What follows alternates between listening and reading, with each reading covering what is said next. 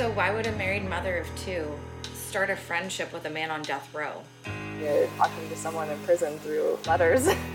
The only thing that I was afraid of was being rejected again. And what happens when the person you love breaks your heart from within a jail cell? It seemed like she just didn't want to wait because she didn't. She found someone else. And what are the power dynamics at play?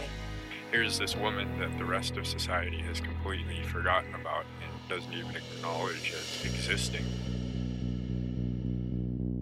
What were you incarcerated for? Attempted aggravated murder, first-degree burglary. This is more real than anything I've experienced with people in the flesh. What about sex? It's common for long-term prisoners to develop relationships with people they're incarcerated with. It satiates physical needs. This is my dirt, and I want to actually talk with someone who's going to accept that. They didn't need anything from that woman. The number you have reached has been disconnected.